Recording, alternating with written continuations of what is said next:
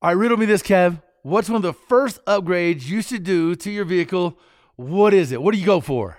Well, you might think power, but ultimately, from a smart and safe perspective, definitely the brakes. Yeah, no doubt. Upgraded braking system can really transform a vehicle's performance and honestly give you better peace of mind behind the wheel in any situation. You know, from the track to off-road trails, even the morning commute, every single vehicle deserves performance brakes at an affordable price. And no matter what your vehicle or driving style, PowerStop has complete brake upgrade kits for you. So head to PowerStop.com, fill in your vehicle's information into their easy-to-use brake finder to be matched with complete kits and components that are low dust, noise-free, and feature upgraded stopping power. That's right. You could join the thousands of other drivers that have already transformed their vehicle into a stopping powerhouse today with PowerStop. PowerStop.com, brake upgrades made easy.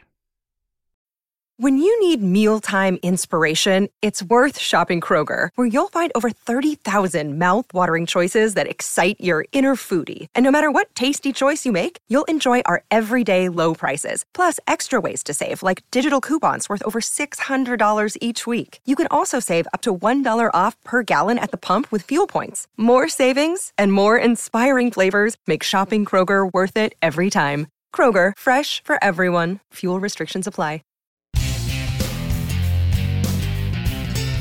It is the Two Guys Garage Podcast. He is Kevin Bird. I am Willie B. What is up, my man? Fired up today. We get a little freestyle action because, man, we've had some really cool shows, some really cool just things that, turn a wrench on lately. And, man, we picked up some really cool ideas. And for you, maybe the next adventure. Oh, man, you ain't lying. We've had some great projects. I mean, this is probably one of the best early kickoffs of our season that I can remember as far as the builds and what we got to do. And I mean, dude, we always have fun, but I don't know, some of these just kind of grooved. I had a great time, on the builds, on the set, hanging with you. And I think that's going to carry, to the audience. I think everybody listening, watching is going to really appreciate, some of the projects and the vehicles that we had on. That's a great start. I hope we just roll with it the whole season. Yeah, we had, for me, I'm a Mopar fan. We had a Super B that was really cool in the engine rebuild. But one of the highlights, I believe, of, our last couple shows have been, the two Broncos, but also the Jeep. We've been able to, it's just amazing, honestly. When you think of what Jeeps, SUVs, trucks, all these things have really taken off in the last number of years, like through the roof, skyrocketed more than anybody could really predict. And it's such a cool lifestyle, and the functionality of these things and creature comforts have really caught up to cars and maybe even surpassed with some of the stuff that we've done on the show. And really, it's amazing to see the transformation. Take that Gladiator, for example. I don't think that's a very robust and, a very cool offering from the factory, right? Oh, but everyone that we have done, man, we put some tires, lift kit, done a few tricks to them, and most recently the Overlander sort of, madness that has caught on around the country and around the globe for that matter. Wow, did it play great into the show and allow us to build something really cool. Yeah, the Gladiator right off the showroom floor, especially if you got some dinky tires on it or whatever, it just doesn't grab me, right? There's not a lot cool about it. I'm like, it's not really a truck. It's not really a Jeep, But, dude, all of a sudden you put it in our hands and we throw some goodies on it. And I'm telling you, man, you throw some stance on that thing. You throw some, real tire package on it. You start putting accessories on it, and it looks the part. I mean, all of a sudden you're like, well, wow, all right. So it's not really a truck, but damn, can I do a lot of awesome stuff with it? The off-road capability just kind of pops. And yeah, we did the whole overland thing. And if you're not real familiar with overlanding, it's all about more adventuring with your vehicle, getting somewhere as well as being there once you're there, right? So it's the journey that's just as fun. And it doesn't have to be hardcore rock crawling, but it could be rock crawling. It could be going through mud. It could be, who knows? You could go anywhere and have a great time once you're there. It's the combination. Right. Well, it's the outdoor lifestyle, and it's so connected to the vehicle, whereas it used to be you packed the outdoor lifestyle into your rig, and once you got to your destination, you unpacked everything, and the focus was around a campfire or the tents or wherever you would set up, right? not so much around the vehicle, but this allows the vehicle to be the epicenter. And man, just the amenities that you can now have, they're so much nicer than sleeping on the ground. It's over the top. And like you said, these Gladiators from the factory, they look like the guy that skips leg day at the gym. You know, I'm like, they need something. But man, it's nothing. We've done a couple now, but it's really nothing to get 37-inch tires, a really nice stance, and throw an unbelievable amount of aftermarket support at it. Like, you can get everything for these vehicles, and we really showcase a lot of that stuff in that show in particular. Yeah, bumpers and lighting, and we put a whole rack system on it, the whole tent that goes on top, so you can sleep above. It's endless, all the things that you can do to them. And also, if you're thinking about hitting the great outdoors, maybe you have a Jeep, maybe you have a Bronco, maybe you got something old school muscle, you definitely want to check out this podcast. Stick with us. We're back after the break with Kevin Bird and Willie B. It's the Two Guys Garage Podcast. It is the Two Guys Garage Podcast. He is Kevin Bird. I am Willie B. Fired up, man, because today we're kind of recapping some shows, maybe talking about some of our own projects. Like, this year has been an adventure. From the vehicles that we have built and the experiences we have, we've got to experience. There's been some seat of the pants, adrenaline pumping. I'm going to get you, bro. I'm going to get you type, scenarios this year. And we're just getting started. So it's been great, man. We're talking about, not only the Jeep Gladiator, but, we've done a couple Broncos, which is really cool. Man, you can't hardly see these Broncos on the road yet.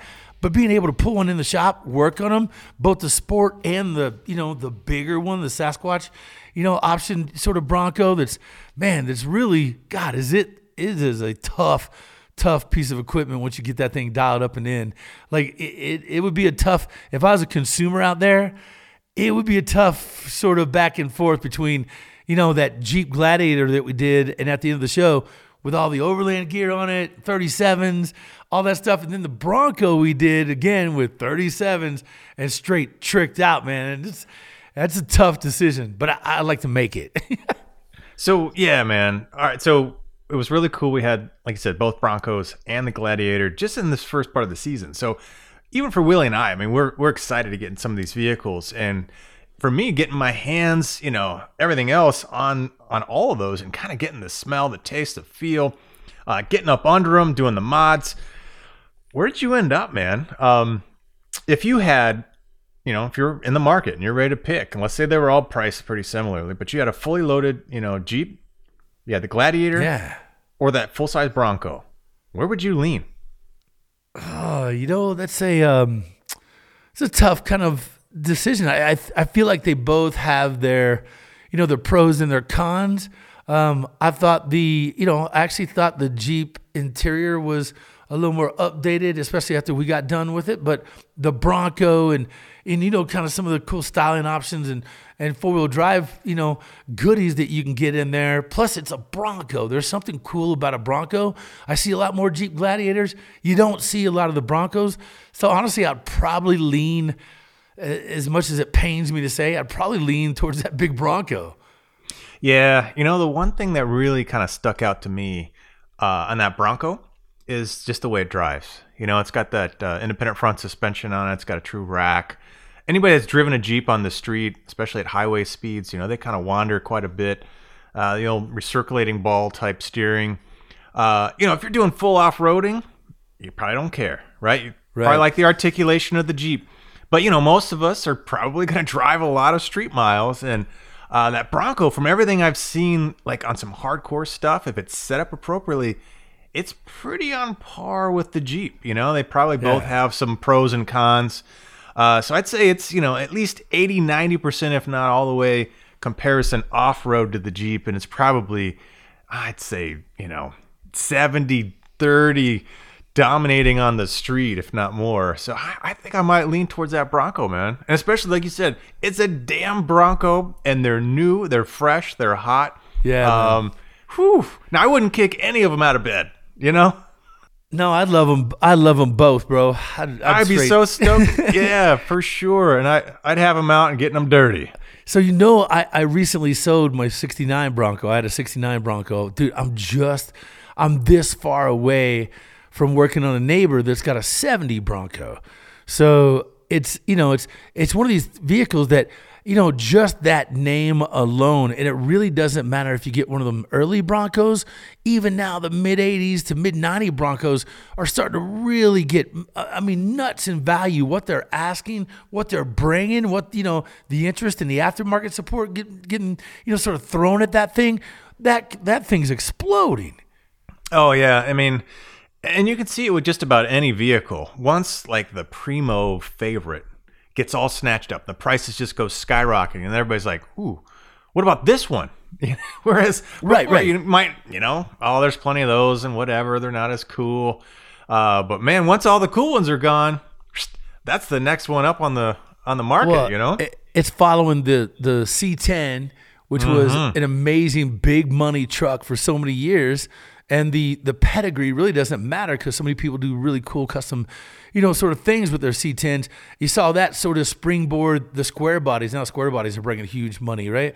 Same way with the Bronco. That first one was through the roof. You couldn't touch one for, under 80, 90 grand at any, sort of Mecum or Barrett auction. Nowadays, they're six figures, if not more. It really is amazing to see now the bigger ones start to command 50, 60, 70,000, like the big OJ Broncos that we're aware of, It's crazy that thing's bringing that much money. And some of our friends that, we know well, Power and Performance, Cleveland Power and Performance, they just did one for SEMA, and it was amazing. It really, it sort of showcased where these vehicles are going. And you take the creature comforts and the styling of the new ones, just knowing what the past ones have done and how hard they hold their value. I don't think anybody can go wrong by dropping that money down and, putting their name on a list. Although it's a list, they're still making it. Matter of fact, when we were there, this is no joke, you guys, when we were there, the dealership that, came in and talked to us about the Bronco, he said that they stopped taking orders that week because they were behind on so many orders. So many people have bought that, that Bronco. It's going to be awesome to see out on the road. Well, yeah, I called my dealer too because I'm kind of I'm in shopping mode, man. I'm thinking I could live with one of these new Broncos, and it's still 9 months to a year out right now. Crazy, clearly there's a lot of demand out there. They're hot, they're new. It's exciting, but. And you throw in post-pandemic and all the shortages and the chips and everything else, and wow, what a waiting list. And, some of the manufacturing issues they've had, I think the tops and probably some other supplier issues. Yeah, everybody wants the shiny new coin. It's just, you've got to wait for the people to press it. It is that way nowadays, which is kind of crazy to think about it. But, we talked about this before on the podcast. You're not going to hurt yourself by making an investment now in what we really feel is like the heyday of this era, with all the, IC engines going away and fading out faster, a little bit sooner than what probably, a lot of people were thinking. Man, you speak of the heyday and a real incredible time to grab some of that real estate, because I feel like in 5, 7, 9 years, it's going to be really just a whole different world when it comes to driving and what you're using for transportation, and just how that whole thing gets ingested into our daily routines and lives. So it's going to be I feel like it's going to be a very smart investment for people to get their hands on, whether it be a Bronco or a performance base, the Mustang GT 500, incredible offering, a Roush, incredible offering, anything right now. Z06, they just came out with that insane Z06 Corvette, and obviously the Hellcats, the Red Eyes, I feel like are all smart investments to make right now, because you really truly are seeing sort of a crescendo of horsepower, performance, drivability, and everything there that is the heyday before everything switches over to electric. Yeah, no, I agree, and just like we talked about with once let's say the first gen Broncos are snatched up or way too expensive, the next ones start looking real appealing. So it's amazing how quickly your attitudes can change when you feel like things are disappearing.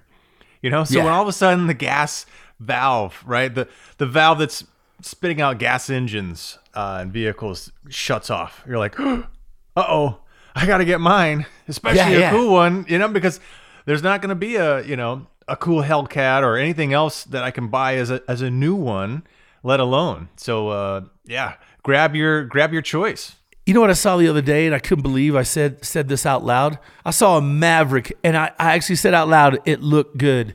And I was like, what are you thinking? That car was hideous back in the day, but it shows you the difference in time and a different perspective. You know, what you look like now and go, wow, that's really cool. And, you know, you could apply that same thing to cars in the 80s. You know, everybody thought a mid-80s Cutlass Supreme was kind of, you know, ugly. Everybody thought I guess when they first came out, the third-gen Camaro was all right, but they quickly kind of got the cold shoulder and they went to a more modern design. Now people look at them and go, oh, man, what I would give for a third-gen Camaro. So you're right. It just is that cycle. It continues to go, and it's just interesting to see where we're going next. Yeah, it's the nostalgia thing that just gets in there and bites on you a little bit. You're like, ooh, that makes me remember things. It makes me feel certain things, you know? Which kind of reminds me of the first show we did this year with the 68 Camaro. The first-gen Camaros, I feel like, are always going to be big in value, and they're always going to be a collectible. It doesn't matter what shape they're in. There's enough aftermarket support and people out there that can do it. You know, and nowadays, like that very first show, we put that Phytech, you know, EFI, I believe it was the Easy Street, and man, you put something like that, the drivability, the fun factor goes through the roof, and all of a sudden, man, you get a lot more enjoyment out of your ride. The only thing I would tell that guy next is he needs either a 4-speed or, you know, a Tremec dropping a 6-speed in there sure would be nice. But, yeah, he needs something more than just a few gears. But, yeah, man, bringing those around is freaking awesome too. Yeah, that was a really nice one, man. And I have to tell you, I am a first-gen Camaro fan. I hate to be on the bandwagon, but that's just what I was around as a high school kid. You know, I had a third gen, not necessarily gonna die on that one, but the first gen one of my best buddies had, and we just ripped everywhere. You know, we were always building more power and racing each other, and the first gen is just burned in the back of my skull somewhere. But this one was beautiful, man. It was a really nice. I don't know if you remember the color. It was like a lighter blue, a little bit of gray in it. Some white pinstriping on it. We threw some wheels on it, which looked really good at the end. But it was all about getting that thing to kind of really nice daily driver status. And like you said, I think once we put the fuel injection on it, we got a new tank on it. We got new lines everywhere. Right. We did some interior work on it. So we've got new carpet, new center console. The seats were in great shape. And with the paint that was pretty decent on it, that car was looking beautiful, convertible. So, I mean, talk about a car you'd want to drive every day as long as it's nice. Like you said, he just needs another gear or 2 or 3. You know? Yeah. Other than that, man, that thing was kind of dialing it in. And I'll tell you something that happened to me recently, and it should be advice for anybody who listens to the podcast. I got a 67 Camaro. I traded 4 different cars for it, but really I acquired these cars through weird trades, and I just was sitting on a bunch of Camaros. A buddy of mine had this one, so we did a little swap. I picked up an original 396 big block Camaro. It's now got a 427 in it, 4-speed, original 12-bolt car. So it's a cool looking car, man. You ever seen that movie Better Off Dead? It's kind of like that one. Love that movie. Want my $2. Yeah. 2 weeks. So this car, I had a fire. For anybody that doesn't know, I had a house fire. So, for the last year and a half, I've been, kind of living all over the place, not at home. And then the times I have been at home, I spent either rebuilding the house or on my cars for Christmas projects. So I never, over the last year and a half, I've not taken any of my hot rods out. And I got a lot of hot rods. It's kind of a job, but a fun one. So the other day, it's my daughter's birthday. I'm moving the cars out for the first time. I jump in my 67 Camaro, fire it up, pull it out of the garage, no problem. As I get ready to get out of the car, I look up at my sun visor. Guess what was in my sun visor? A big old bunch of insulation looking stuff. And as I pulled it down, there's stuff moving in it. So I grabbed the bucket, right? And right as I flip the sun visor, a few mice come out of the not only the sun visor, but man, they had infected all through everything in that car. It was, man. Mice tore it up. God. That is one of the last things that you want. Yeah, behind the dash, I couldn't believe it. I was like, you got to be kidding me. So look, we sometimes on occasion we'll have a mouse blocker. Those things really work. I got them in the upper barn, not my lower barn. because I thought I would be in there enough, but I haven't moved and driven those cars around. It's not those cars I normally worry about driving. So yeah, lesson learned, man. I have a laundry list of things I got to replace, on that car because I didn't drive it for a year and a half. And that should be a testament to everybody that listens. Drive your car. It sucks, man. I couldn't believe it. Well, that's what's tough with you. You got so many darn cars in there that, how do you get around to driving them all and keeping them running? I don't know how you do it, man. That's crazy. I have a couple, and it's tough enough. Yeah, normally I got a big long list of friends that will be more than happy to take the cars out. We all roll them out on occasion, and I usually dump a lot of miles here in Colorado on the vehicles because we have so many days we could actually drive them. Unfortunately, the last year and a half has just been, really rebuilding the house. And, when you're not living in front of your shop and you can't have access to them every night, you don't get the opportunity to drive them. So it was always, for me, just working on the house and rebuilding my home, not really paying a lot of attention to the cars, and now I'm paying for it. So yeah, man, my pain, my suffering can be your learning real fast, man. Go ahead. Yeah, I was just going to say, we got to take a quick break, but we had another car that was kind of interesting. The 2012 Super B. So 6.4-liter Charger, 470 horsepower from the factory. This guy had, a few goodies on it, some headers, some tune. I think he had an intake on it and everything. So he was making probably some good power, but he hurt that motor with a bad tune. And I'm going to let you guys guess. So it was still running when it came in. The guy drove it apparently, but it was way, way down on power. And usually that's a bad sign. And typically when you start losing power like that, you lose the whole motor. But we were able to pull it apart before it disintegrated. And just guess what we saw before most of it disintegrated. Yeah. Right, before a rod came out the side, right? Before a rod came out the side. So guess there was some piston damage. So guess what the piston damage is and how many pistons were damaged. Sometimes it's one, sometimes it's two. Usually by then you've already launched the motor. So we'll come back after the break and fill you in on what we discovered on the teardown. It was quite interesting. I can't believe it was running. No, whatever your number is, go higher. We're back in just a minute. It's the Two Guys Garage Podcast with Kevin Bird and Willie B.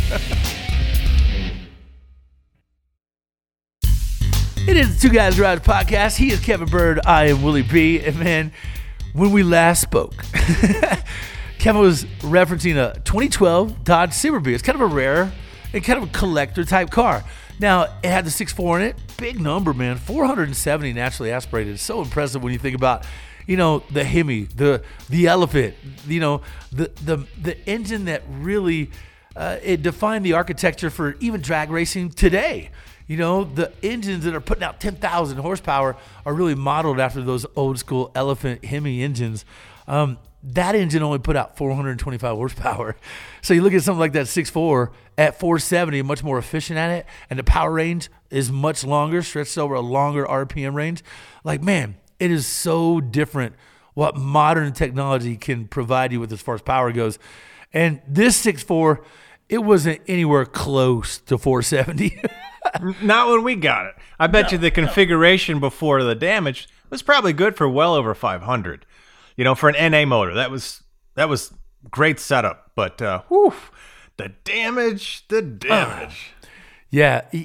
Now look, this thing was running when we brought it in. So imagine it's way down on power. You start pulling, components off of it, and man, the second we pulled the head, both heads came off. It was so apparent and obvious that it wasn't just one. It wasn't just one piston that was affected. Oh, man, it was almost every single one of them. To the tune of, I believe, 6 of the pistons were missing chunks of the ringland. Yeah, like chunks. Big 1.5 to 2 inches of the top of the piston. The ringland completely exposed. You could look down 6 of the 8 cylinders and see rings.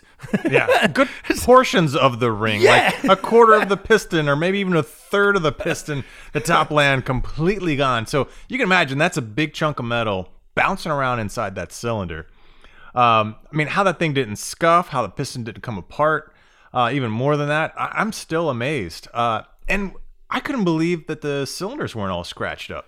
The cylinders looked in decent shape, but it did, at least in one, you could see the pinging. Typically, when you're knocking, you can see little pop marks, Yeah. So that's pretty common. But to have these chunks gone, that material's got to go somewhere. So it's typically, either somewhat burned up if it's small, but typically it's shot out the exhaust somewhere. But man, one chamber, one piston, you could see where it was just smashing the chunks between the piston top and the combustion chamber. Ooh, that cylinder head had to go.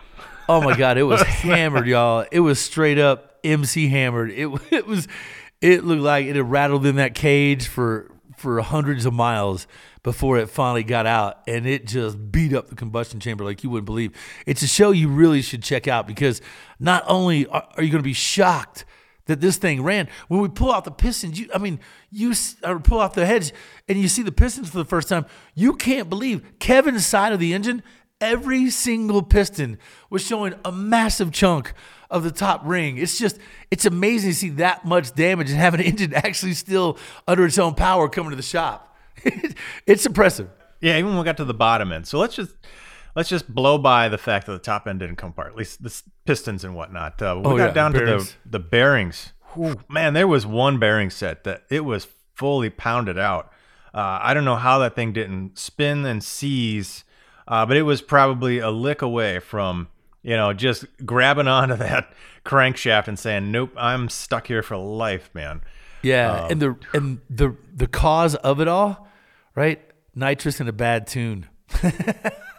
That'll do it, man. Yeah. That'll do it. Yeah, it's funny because we've had podcasts before with, with great guests on nitrous, and it really is. It's where that spark event begins, keeping down, detonation, especially, not running it like this guy was, who he obviously was a big fan of nitrous. We did hear through the grapevine that he sure indeed loved himself some nitrous, and it was pretty apparent when you got the engine exposed that indeed he was a fan, but maybe the tune on the car was a little off. Right. But we got him turned around. So we tore this thing down. We got the proper bits machined up. We got a new cylinder head for the one bank. And we had a full-on stroker. Was it 426 cubic inch? So, I mean, it was, nostalgic in number. And, man, we're going to add definitely some additional power and torque on that thing. So get that bad boy making compression again and back on the stage. I mean, the new bits were solid, man. Right. Were they Mala rods and pistons? No, they were. I know the pistons were Mala, and they were stout, man. That top land, it was a lot more material. Way thicker. Yeah, hard anodized all over.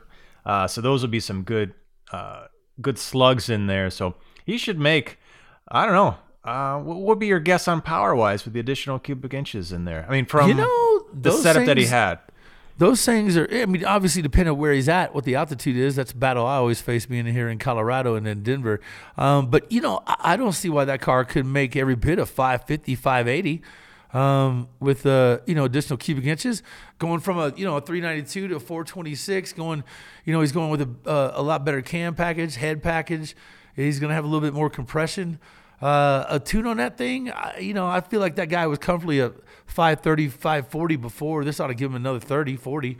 So I feel like that's going to be a pretty wicked, for an NA car, that's going to be pretty nasty. When he sprays it, man, it's all on board. You could ring those out for, 700, 800, depending on what a shot is. For a street car, that's awesome. Yeah, and it's going to pick up quite a bit of torque from the stroke. So that's going to just feel solid everywhere, from instant tip in all through the power band. So that's going to be a great setup, man. That car turned around quite a bit. Now to get that motor out, that's quite a bit of work. We had to pull the entire cradle off, unloosen all the front suspension and everything and just drop it all down in one big chunk. And then you can, start peeling away and get the motor out and get it torn down. So yeah, that was a fun segment, man. I really enjoyed tearing into that thing. And the shock value. Oh, yeah, man. Absolutely. If anybody ever is pulling a lot of engines, man, always get you one of those cradles. I've got one for my old school Dodges that makes pulling engines, dropping the OK member out. Literally, I got a couple pins in the front. I got a a transmission mount that I hook it all up to. And I could drop the entire K member, all the suspension. So much easier to work on everything, get to everything. The car stays on the lift, so you just wheel it right in underneath it. Man, I'm telling you, that is such the way to go, and really will make it so much easier getting that engine and transmission in there, getting everything hooked up, without jacking your paint up or hurting the car, or going, you've seen us, we've done it on the show where we go engine and transmission in, dive it in that way. But I love going underneath the car and dropping the car down on the drivetrain. Yeah, no, that's a great tip, man. If you got a lift, for sure, if you can go that way, that's the way to go. Yeah, some of the old rides kind of tricky that way, but a lot of them, really lends itself to going down that path. Yeah, those Dodges do for sure, man. The K member's just got 2 pins. I got the slide in the holes, undo the 4 bolts on the K member, sits right in my little cradle. Transmission mount goes where the jack is, and I got it adjustable so you can slide it forward or backward depending on, I don't always do big blocks. Most of the time I do, but small blocks, Chevys, I pull them the same way. It's just a really cool sort of tool to build. Maybe one day on the show we could tackle building one of those. Yeah, man, that'd be a great little project. Yeah, it's fun, man. It's so helpful around the shop. So recommend anybody that's got sort of a lift in a garage that does a lot of engine swaps and tuning that way. It's a great way to get the engine out, be able to work and access to everything, and then stick it back in. And once you do it once or twice, man, you get it down. I can have an engine out of my '69 Dodge Charger in under an hour. Yeah, sitting down on a rack like that, ready to rock. Well, I tell you, anybody that doesn't have a car that can do that, or a lift, and you're still stuck on a cherry picker, my favorite go-to, it's just such a simple thing. If you jack the back wheels of the car up, right? So you're absolutely right. You got a hole and you're trying to drop the motor and the transmission in, but the motor and transmission is long, and you're trying to drop it down. If you can just tilt that back end of the car up, put it on some jack stands, and then you're just tilting the engine bay, right, a little bit more vertical, and it just lets you stab that transmission in there without bashing into the windshield and the firewall so easy. It makes it a lot smoother. You don't have to, push and crank. And of course you can get the turn handles to try to rebalance the engine and trans. But that little tip, so simple, and it does really add a lot. Yeah, man. It just makes, makes the floor further away. So you got more room to swing that big, transmission engine combo around. So anytime you do that, it really does. It's a big helpful hint. And something else I would tell you too. You know how the old sort of tackle boxes or craft boxes that have little different, sort of indicator. We use, at the shop, we've got several of them, little Tupperware boxes with lids, and you open the lid and it's got, probably 5 or 6 rows that are, 5 or 6 little, sort of compartments apiece. If you're ever pulling apart an engine, take that thing, because you could always write on it and write what each bolt is. Whether it's bell housing bolts, okay, you got them all in one compartment. Whether it's valve cover bolts, alternator bolts, you got everything in little compartments. You just write on there, and all you need is some brake clean right afterwards, and spray it right off, ready to clean off for your next one. It's just an easy way to have access to all your bolts and everything you need, and that way you don't get things mixed up, or you're not left looking for bolts or fasteners. You all at least know where they're at or where to go to find them. It's just a smart little access thing to have handy nearby. It's a great tip. And then, like you said, there's a whole bunch of different types of these containers you can get. I'm gonna give you another little add-on tip. At the Home Depot, they've got them. I think it's their HDX line, maybe, but that's ones we used on the recent project here. But they're little shallow rectangular box, but they connect to each other. So you can have an individual box, and you can kind of organize it with engine bay. Maybe you can have the next box that stacks to it and connects. And maybe that's, rear end parts or suspension parts, but it's a great way to organize it. And like you said, man, you label it, and yeah, a lot easier than the bags are great, but then they get kind of in piles and they're all over the place. So yeah, man. Yeah, good way to stay organized. So there you go, man. And look, we can't wait to get another project. We have a lot of cool ones on the show this year. Make sure you check it out. It airs weekends on the Motor Trend Network. If you can't find us there, you got to pitch a fit. And then find us on Motor Trend Plus, which is a great resource to find us streaming. Thanks to our producer, Scoop, executive producer, Bob Ecker. He is Kevin Bird. I am Willie B. And this is the Two Guys Garage podcast. Yeah, well, check out our website on twoguysgarage.com. Share your thoughts with us. We're everywhere on social, Facebook, Instagram, and Twitter at Two Guys Garage. Now, of course, this Two Guys Garage podcast is copyright 2022 Brenton Productions Incorporated. All rights reserved. Well, I tell you, man, this season's been great. I hope it just continues the same way, man. It might end up being one of my favorites. And we have been on this show a while, too, so that says a lot. Man, I hope we have a show open for another first-gen Camaro that's got mice problems. Just, hoping. Hungry mice, man. It's amazing how much they could ruin your car, man. It's brutal. Headliners, seat, somebody. Oh, man. All the stuff you can't even see, the wiring, and who knows what else, man. Yeah. I mean, it still fires off and runs good, so that's the good luck with plus.